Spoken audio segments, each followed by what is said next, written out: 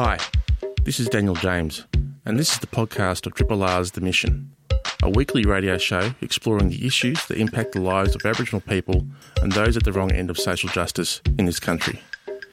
The Mission is broadcast live on Triple R each Tuesday evening.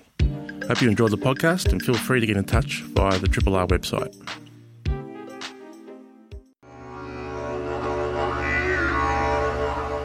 You're listening to The Mission. It's Tuesday evening, June the 4th, 7 p.m. My name is Rachael Hocking. Thank you very much to Charlie Miller on Double Bounce that just came before us.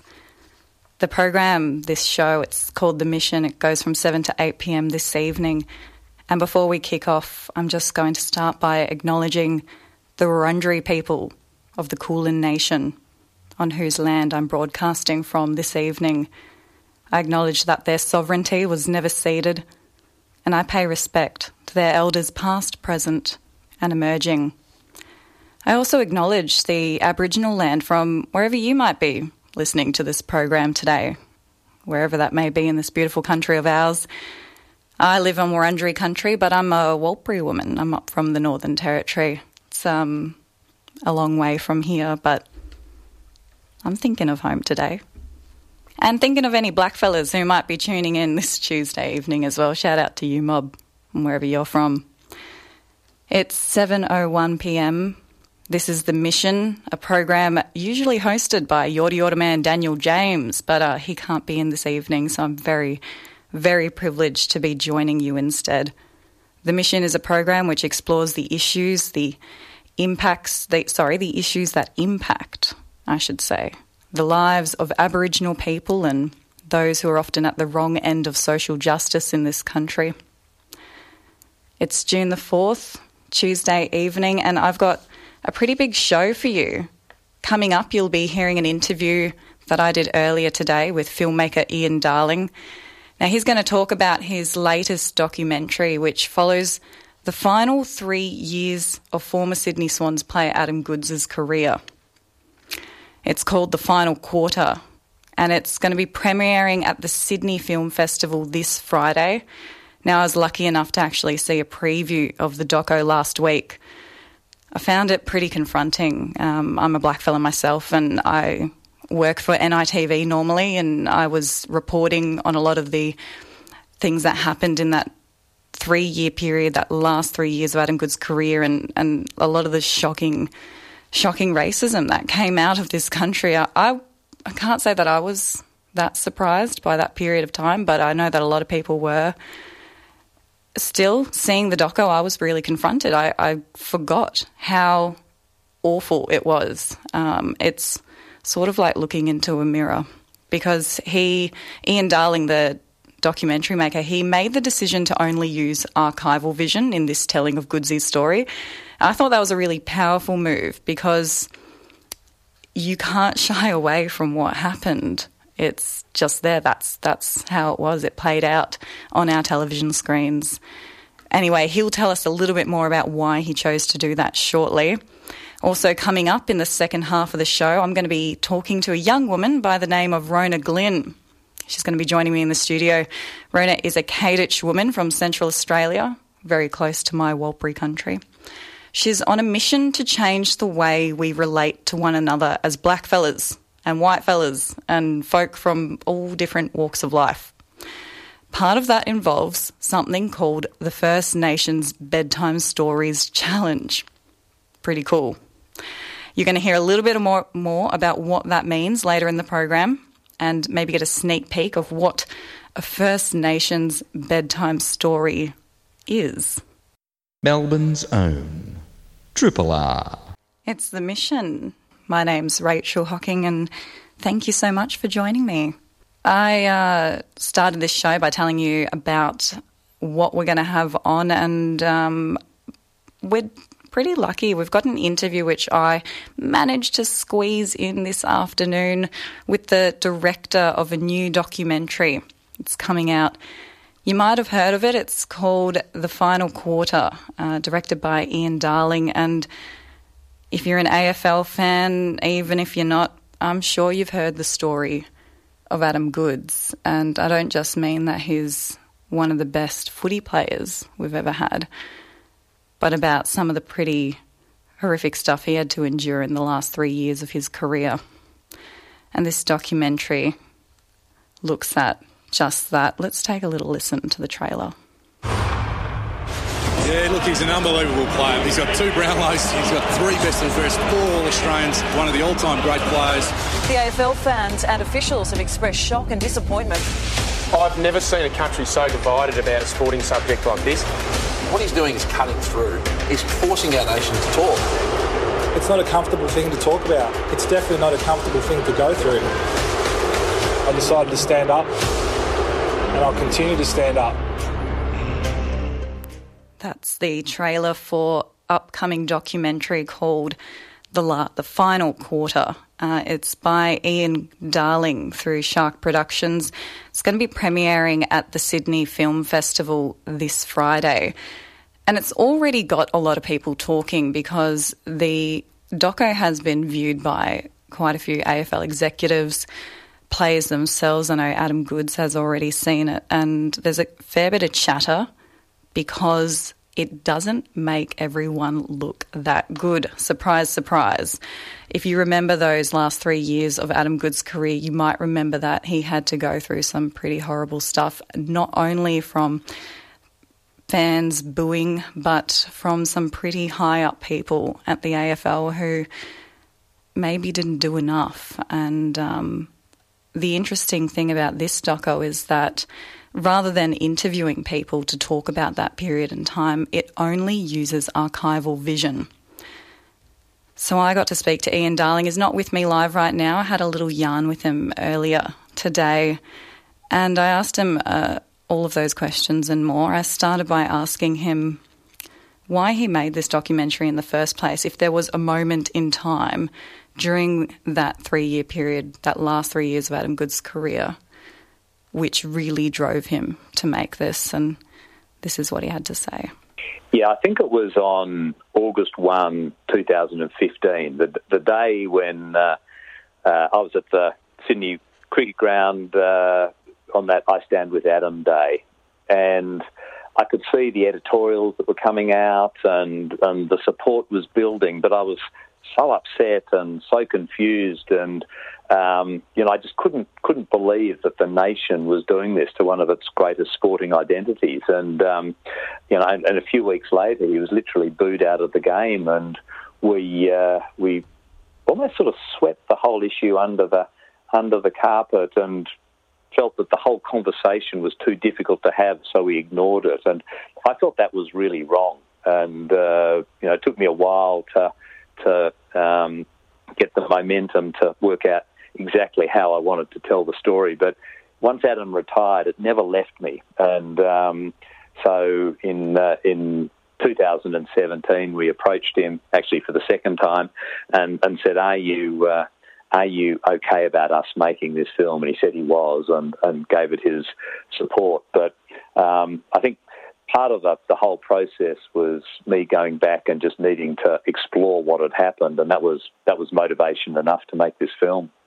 I was going to ask about how Adam had been involved in the film, because this documentary doesn't include interviews with him. How has he been involved in that process? He obviously gave the okay. Has he been sitting next to you as you've gone through vision? Has he seen the final product? He hasn't been involved at all, and that was sort of part of the quest. Firstly, I just wanted to make sure that by making the film, I wasn't going to add any additional harm or hurt to him, and he assured me that wouldn't be the case.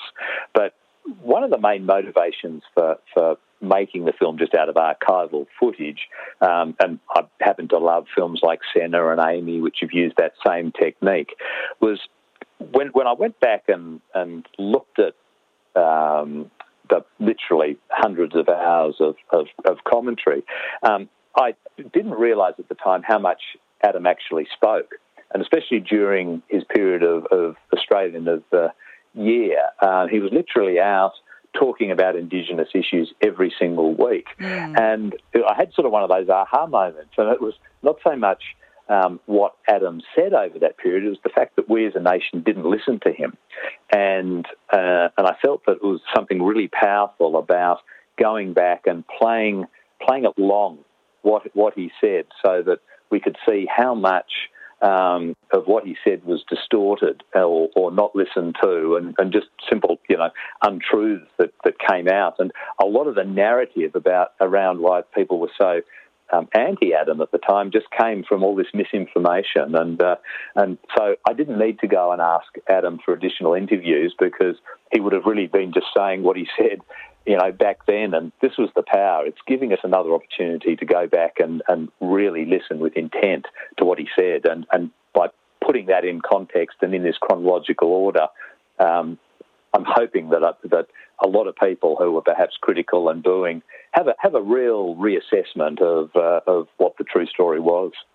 That's a really good point. I mean, at the time, media organisations like NITV and a few others were covering this quite closely and knew what he was saying about the very real impact it was having on him. And obviously, as Australian of the Year, like you said, he had additional duties to carry out, and he was starting to become more vocal about the plight of Indigenous peoples in this country more broadly, not just about racism in sport.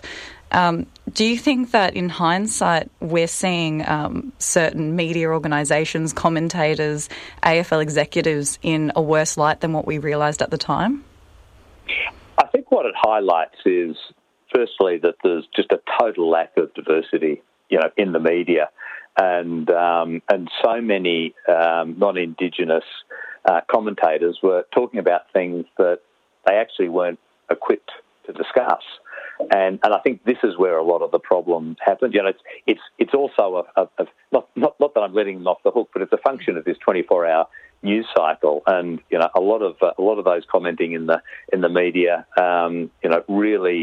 really hadn't taken the time to educate themselves around the significance of Indigenous war dance or what the real history of the country is, or how someone like Adam, an Indigenous person, feels when he's being booed, and what context that is. And if he says, "That's hurting me, stop," that's the question. So there was so much debate about whether the booing was racially motivated or not, but there's not much point in asking a non-Indigenous person whether or not they think it was racially motivated when they're not at the receiving end. We needed to listen and spend a lot more time asking not only Adam, but members of the Indigenous community, how do you feel about it? And literally, across the board, it was absolutely felt as racially motivated by Adam and the Indigenous community, and that's all we needed to know.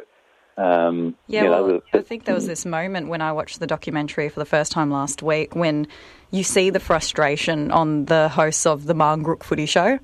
Gilly, he's sitting there and he's just fed up, absolutely fed up with the way mainstream media have been covering this. And like you said, the inability to understand Indigenous culture, the very feeling of being racially abused and what it's like to exist as an Indigenous person in this country. Do you think since 2015 our media landscape has changed much? Not quickly enough, but I think I'm just starting to see greater representation, and I think if anything, I hope many things come out of this film and this conversation, but I'm hoping this will be one of them. And it was interesting how we had to place that conversation within the film. I actually wanted to put so much more of Marngrook in, but I think it really lands a blow because it only represents about 1% of the film, and that's very much what the commentators are saying as well. We're just not represented, and I think the point comes across almost more strongly by just having the commentary as a vignette, despite the wonderful stuff they're saying. Yeah, no, absolutely. It does come across really strong, and obviously there are certain people who don't come across as strong in the way they reacted at the time. Have you been surprised by some of the reaction from AFL executives? Well, actually, the AFL have been incredibly supportive, and I was very nervous at the first conversation that had with Gil McLaughlin and some of the executives actually couldn't have been more encouraging. And I could see when I had those initial conversations how much work was actually being done. But it would have been very easy for them to be very defensive and say, no, you can't have any of the footage. But, despite this being a totally independent film, they've been very encouraging and supportive, whilst at the same time really acknowledging that their institutional response wasn't adequate and they really let Adam and the code down. And I'm hopeful. I think that I don't know, but I think a major new statement and initiative is probably going to come out soon from the AFL, and I feel it'll be one of those sort of line in the sand moments, a bit like back in 1995 when Michael Long was very much behind the creation of their Racial Vilification Act, and it was the first act of any sporting code in the world. And I've got a sense that something very powerful will be coming out that'll be as meaningful as that. So, I actually have been really, really pleasantly surprised by their willingness to own their mistakes, because it wasn't one of their greatest moments at all. Yeah, no, you're right about that. That'll be something to look forward to, certainly. But in terms of just the immediate future of this documentary, it's going to be premiering this Friday at the Sydney Film Festival. Do you know how Adam Goodes is feeling about this? Has he seen the documentary? Yeah, and not only that, the very first conversation when I said, are you okay about this? I also said to him when he saw the film, it was back in December, look, if you're not comfortable with it, we'll actually, we'll put it in the shelf and it'll never see the light of day. And he couldn't have been more supportive of it. And it was a really difficult moment for him to watch it. It was such a brave decision that he was prepared to go through it again because, it was incredibly traumatising listening to those boos again and hearing all the commentary and hearing the false notions and untruths and just seeing the horrible commentary coming his way. But also, he was quite emotional when he saw the outpouring of support and love at times. So the emotion came in many different ways. But after he saw it, we sat and spoke for quite a long period of time, and he really sees the importance of the film and how it can be used to as a way of us reassessing and having the conversation that we didn't have, and enabling everyone to really reassess how they behaved and whether or not there's levels of unconscious bias in us all, and whether I think it does reveal that we're all capable of casual racism, but the most important thing is recognising that, and I think that's hopefully something which will come out of it. But I think Adam's very encouraging of this sort of conversation which will come again. There'll be some pretty unpleasant things that happen in social media, but I think the code and everyone are prepared now for a much more considered conversation. And you're hoping that this documentary is going to be used in schools as an educational resource as well? Yeah, so we've got wonderful philanthropic support for this. So it's going to be donated and made available for every primary and secondary school in the country, probably in late September, October, so that it's ready for next year's school year. But we're also making it available for corporates and for registered sporting clubs and anyone who does want to use it, because I think sport's such a great way of having these difficult conversations. It's really difficult to talk about racism, and I think the way we've done the film is no one's being lectured to. It invites everyone to have this conversation, and so I'm hoping that these conversations do take place, in classrooms across the country, but also in sporting clubs and in corporations where you can talk about racism or talk about workplace bullying or talk about our own history or talk about the role of media or talk about the way in which facts can be distorted to actually cause great harm. And even talking about the power of words and language, I think all of these things are made much easier by telling this story through something as accessible as sport. Yeah, and I think it goes back to one of those really powerful moments in the documentary where we're reminded when Adam Goodes said, that racism has many faces, and at one point in his career that face was a 13-year-old girl, and he wasn't trying to place blame on that particular person, very young and innocent as he said she was, but that it is possible for all of us to be racist and to be able to call that out and to be able to take responsibility for that and find out where it came from is extremely important. Do you feel that there might be a negative response which could overshadow this goal that you have, this enormous goal to have this conversation about such an important part in our recent history? I'm actually optimistic because I think at the time there was so much noise. Look, inevitably there's going to be a backlash from certain sectors, and there's going to be, the typical, negative reaction in social media. But I'm very optimistic that we actually are better than that, and that we are prepared to have another conversation and look at it in different ways. I mean, we've done some test screenings with some schools, and it's been fascinating that at every school we've taken it to, that the kids have been saying, I was 13 at the time, and I thought Goodsy really overreacted, and I just didn't get what he was doing with that 13-year-old girl, but Now I get it, and now I see the importance of it. And other kids who said, I thought he was a wuss and he used to dive for free kicks, but now I'm so ashamed that I had that opinion. And that's incredible.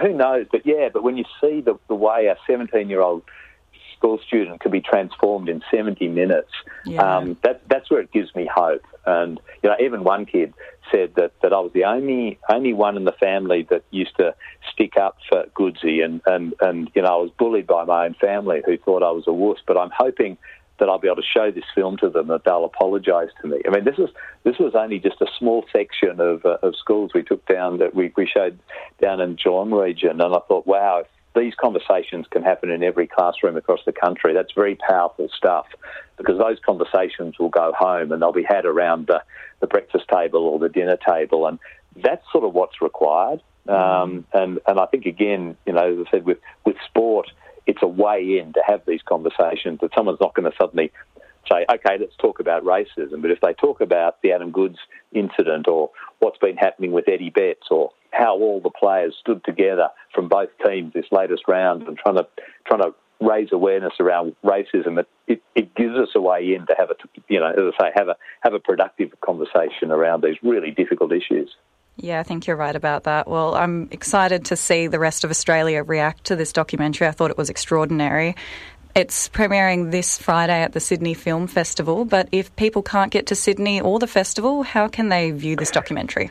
Well, we're hoping for a major broadcast in the second half of the year, and then, it'll be out around the schools and in the community, so there'll be many different ways to see it before the end of the year, which is really exciting. That's fantastic. Thank you so much for taking the time to chat to me on The Mission this evening, Ian. Great to chat, Rachel. Thanks so much. This is a podcast from Triple R, an independent media organisation in Melbourne, Australia. To find out more about Triple R, or to explore many more shows, podcasts, articles, videos and interviews, head to the Triple R website, rrr.org.au. You're listening to The Mission. Thank you so much for spending this evening with me, Rachael Hocking. You just heard an interview with Ian Darling. He's the documentary maker who has recently, or is about to release, the final quarter. Now, the final quarter is a documentary about the final 3 years of Adam Goodes' career. You probably know that those years weren't easy for him. He's spoken out quite loudly about the fact that the reason he left the game had a lot to do with the incessant booing, which he said was racist. Many people I know called racist. I myself have called the booing racist. I don't know where you sit on that debate, but it's kind of a discussion which is coming to an end, and you can't really deny much about the fact that it was racist anymore. I think we've gone past that point, and Ian Darling's documentary holds a mirror up to us during that final 3-year period of his career in a way like a documentary I've never seen do before, because he only used archival vision, and that's pretty it's pretty full on. There's actually another documentary that's coming out later this year about Goodsey as well, so you might be getting them confused. That other one's going to be called The Australian Dream, and it's going to be premiering at the Melbourne International Film Festival. But this one, the final quarter, comes out this Friday at the Sydney Film Festival, and it might be airing on free-to-air telly later this year. Hopefully we get more details about that later on. I'm Rachael Hocking, and you're listening to The Mission. Just having a yarn about some really cool things that are happening in the country at the moment, and one of those things is going to be happening in a couple of weeks. A young woman by the name of Rona Glynn, she's joining me in the studio right now. She's a Kaditch woman from Central Australia, near my country, Warlpiri country. She's on a mission to change the way that we relate to one another as black fella, white fella. Welcome to the show, Rona. Thanks for having me, Rachel. Tell me a little bit about yourself. Where you're from? Who's your mob? My name's Rona Glynn-McDonald. As you said, I'm Kaditch. I'm from near where you're from, in Central Australia. My family are from north of Alice Springs, up the highway, up near a place called Barrow Creek. And I grew up in Central Australia and moved to Melbourne around 6 years ago to study at university. Wow. Yeah, it's been a journey. So like you, left country to pursue education elsewhere. And, the project that I'm here talking about is something that's really important to me, particularly because I believe that in order to move forward as a nation, we need to ensure that the next generation of young people learn about culture and history of our mobs. As you are proud of your culture, I'm proud of my culture and all First Nations cultures across the country, and I want to ensure that our next generation are too. That is pretty deadly. Before you tell us exactly what this project's about, I just want to give our audience a little taste.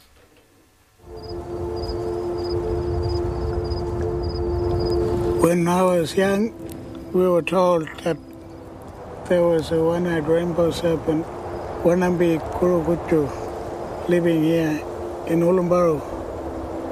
He was powerful. He is the creator of all these lands. I share the story because it's close to me. There's other rainbow serpents all around, but this story is told only here in Papanya, and it's our story, Luritja people's story. How beautiful is that? It's our story. How was it going out and meeting these people on country? It was amazing. So tell me about the project. What is this? What are we hearing right now? So this is the First Nations Bedtime Stories Challenge, and it's a project that we created this year. I'm the CEO of an organisation called Common Ground First Nations, and we created the space to record 5 bedtime stories from Central Australia to share with all Australians. So as part of the First Nations Bedtime Stories Challenge, we're challenging families, individuals, parents, schools and organisations to spend a day every week from the 17th of June to the 21st of June learning from these stories. So we went out to Central Australia, where I'm from, and put a call out. We were looking for deadly storytellers from across Central Australia that wanted to share non-secret and sacred stories with the world. You would have been spoiled for choice. Deadly storytellers. They're everywhere. They're everywhere. We're all storytellers, but we wanted to capture those amazing stories that have been passed down, for 80,000 years. So we put this call out to the ether in Central Australia, and we got lots and lots of leads and found 3 amazing storytellers from 3 different language groups, and we sat down on country and recorded their favourite stories. Which language groups did you end up getting? So we got 2 literature stories. And that was literature that we just heard a taste of before? Yeah, so that's Gerard Anderson, who tells 2 literature stories. One's the One-Eyed Rainbow Serpent story, and he also tells the Bungalungu Man, which is like the literature version of the Boogeyman. I love that. And we got 2 Eastern Arrernte stories and 1 Pitjantjatjara story. So 5 stories all up, 3 languages. And this year is the International Year for Indigenous Languages, so we really wanted to showcase some of the amazing languages that we have in Central Australia. So when you hear the stories, most of it's in English, so you can hear, anyone can relate to it, but there's also a little bit of language throughout it, so you get to hear the amazing first languages of Australia. That's so beautiful. Tell me about the process of getting these stories. Were there protocols, certain permissions you had to get from community before you were obviously able to get your big recording devices out and share these with the world? Absolutely. We needed to find storytellers who had the authority, the cultural authority, to be allowed to tell these stories, but that extends beyond just the individual. There's a whole array of people, traditional owners, elders, leaders that need to sign off before a story can be told.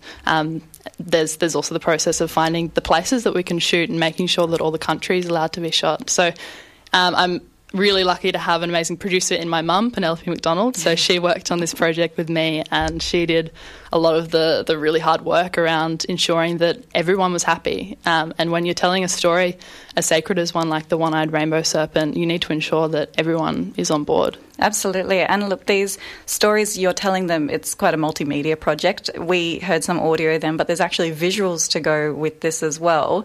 How did you direct these stories? This was my first time directing as a filmmaker, and I was very scared going into it. I've never done anything like this. I have many filmmakers in my family. Yes, you do.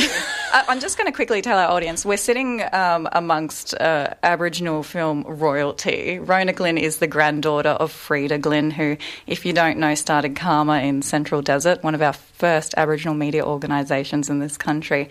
And the daughter of Warwick Thornton, who, if you don't know, he is the director of the very popular Samson and Delilah, which probably one of the biggest Aboriginal films in the past decade, and, of course, the recent Sweet Country.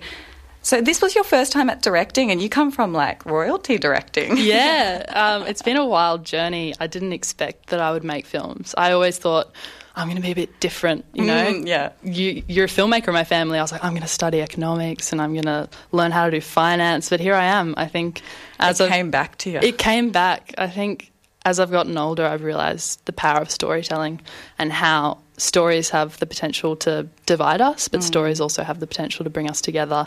And they're so powerful, particularly when we're trying to shape a new world. So I put myself in the hot seat and challenged myself to pick up the directing role for this one, and it was an amazing experience. I was very scared, but I feel that I've learnt so much about filmmaking throughout this process and how to work with people and ensure that the way you tell their stories is doing their stories justice. And I think that's the biggest challenge when you're a filmmaker, a blackfella filmmaker working with blackfellas who aren't from your own culture. Absolutely. I'm not Luritja, Eastern Arrernte or Pitjantjatjara, so it was a real challenge to make sure that I was doing their stories justice. Yeah, trying to make sure that these incredibly complex stories which have been told for millennia are going to be translated through audio, through visuals. Have the people who were the storytellers of these beautiful bedtime stories, have they heard them and seen them?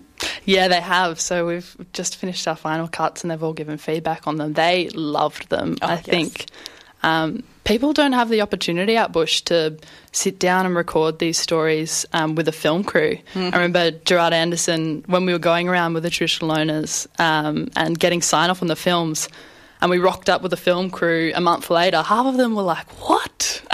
You brought, like, this film crew's insane. Like, we've never seen anything like this with the drones and everything. So I think just for the communities to be a part of that has been really special. And after it's finished, we have people tapping on our shoulders saying, can you please come back or come to my community and do this too, because it's been such an amazing process. And I think our storytellers, the 3 storytellers we've worked with, just feel that they know that their stories are now recorded for the next generation, and that's the most important thing for them. That's so important for mob, but it's also important for all people that they get to get a little bit of a glimpse of these amazing cultures. Yeah, I think that's really beautiful. Let's take a little step back to why this project started in the first place. Did you grow up hearing bedtime stories, First Nations bedtime stories? Yeah, I did, and they were always very scary. Yes, they were, weren't they? I just remember being terrified whenever I heard about tall men. Yeah. Like, come on. So what stories did you grow up hearing? Oh, some of them I can't talk about, but there was a lot of stories about, people coming and taking you in the night and coming to leave your camp. And coming for naughty kids. Coming for naughty kids, coming for kids that run amok. Yeah. All of that. Keep in line. I think it's a tactic in every single culture in the world, really. Stories to help keep your kids in line, make sure they don't run amok. But I think when you hear stories from our country, there's also other layers to them, and sometimes you're being told information which you might not know isn't important until later on, until you go through your women's business, you go through your men's business, or until you're ready to hear the rest of that story. You might be fed a little bit at a time. What made you want to share these stories, which can be so personal, and often it's hard to get permissions to share, and you have to go through that process with your elders. What made you so adamant you thought, we need to share these with the rest of Australia? I think that unless Australia can see the amazing teachings of these stories and the things that they instill in our young ones, our First Nations young people, they won't recognise how incredible our cultures are in ensuring that we grow up as people that are connected to country, that care about our communities and care about our country. I think that through these stories, there's the scary ones, but there's also the other stories that, like the one-eyed rainbow serpent teaches us about how we all need to act like one-eyed rainbow serpents and look after country. And if we don't look after country, it won't look after us. So I think that unless Australians are given a glimpse, Australians and non-Indigenous Australia is not going to completely connect with First Nations peoples because some things are our things and they're not going to be shared. But I think through giving this, it's a gift, really, a gift to Australia that will allow all of our people to come together and recognise that our first cultures are incredible and should be celebrated and embraced by all people. Yeah, absolutely. Have you had any feedback from non-Indigenous people who've heard these stories? Yeah, everyone loves it. It's been amazing. With the First Nations Bedtime Stories Challenge website, we've had so many people signing up, and there's I think around 300 primary schools now involved, which is fantastic. So schools can sign up. Is that sort of like a separate process to signing up yourself? No, anyone can sign up at www.firstnationsbedtimestories.com, and you can be an individual or a family or a team or a school. We've got teaching resources that have been mapped to school curriculum for any teachers that want to bring it into the classroom. And this is an ongoing thing. Like, this is its first year, but we're hoping that next year we'll be able to go to a new region across Australia and work with other communities who want us there and who want to record their stories for the next generation. Yeah, that's beautiful. Now, First Nations Bedtime Stories isn't the only thing that you work on. You are the CEO of an organisation called Common Ground, even though you're extraordinarily young. Tell me about Common Ground and sort of the broader vision that you have. Yeah, so Common Ground was founded a year ago. We launched in National Reconciliation Week last year. Congratulations, 1 year anniversary. Thank you. It's been a wild ride. So we created Common Ground as a space for Australians to learn about First Nations cultures, histories and lived experiences, because we thought that there was a real gap in the space in which non-Indigenous Australia could connect and understand online. So we created this online space that has curated and original content, and the First Nations Bedtime Stories Challenge is just a part of that wider thing that we're trying to achieve. So it's been a wild year. We've had 115,000 people use the website, and wow. I didn't imagine that it would go that far. And now I'm kind of like pulling at my collar going, oh shit, I hope the content's good. I hope everything, is has been told as it should. And we went about a huge process of ensuring that there were many voices going into the content. And that's so important, isn't it? Yeah, the biggest challenge is to try and reflect the diversity of mob. And that's something we're still challenging with. It's something that's really challenging and will continue to be challenging. And I think that through the Bedtime Stories project, we're hoping that we can have other people tell their stories rather than a small team trying to get glimpses of culture from across Australia. We want people to be able to share their own culture. I think that's beautiful, and I think what you're doing is really, really deadly, because I got to have a sneak peek at some of those stories. They haven't launched yet. That's right. What are the dates for when people can actually log on and hear these beautiful stories and see them for themselves? You can sign up today, but on the 17th of June will be when the first one's released, and we're releasing one every day over the week. So that's very, very soon. It's very, very soon. So go to that website. What was it one more time? www.firstnationsbedtimestories.com. Fantastic. I'm going to be checking out a few more tonight, I reckon, because got a sneak preview and they took me back home, I got to say. Like you said, different mobs in Central Desert, but we have stories which have commonalities and go across the country, like the Seven Sisters, like the Rainbow Serpent, and you've really taken me back home with these. So thank you so much, and thank you for coming on The Mission this evening. Thanks for having me. That was Rona Glynn, Kadich woman from Central Australia, joining me this evening to wrap up our episode of The Mission. Episode, is that what we call them? Let's say we do. I've been filling in for the very deadly Yorta Yorta man Daniel James this evening, and we're about to switch over to Casey and Clem with Super Fluidity. So I'm going to take you out with a new track that's been released by the very deadly Gundit Jamara and Papua New Guinea woman Kait with Miss Shiny. Thanks for listening to the podcast of Triple R's The Mission, a weekly radio show exploring the issues that impact the lives of Aboriginal people and those at the wrong end of social justice in this country. The Mission is broadcast live on Triple R every Tuesday evening. Hope you've enjoyed the podcast and feel free to get in touch via the Triple R website.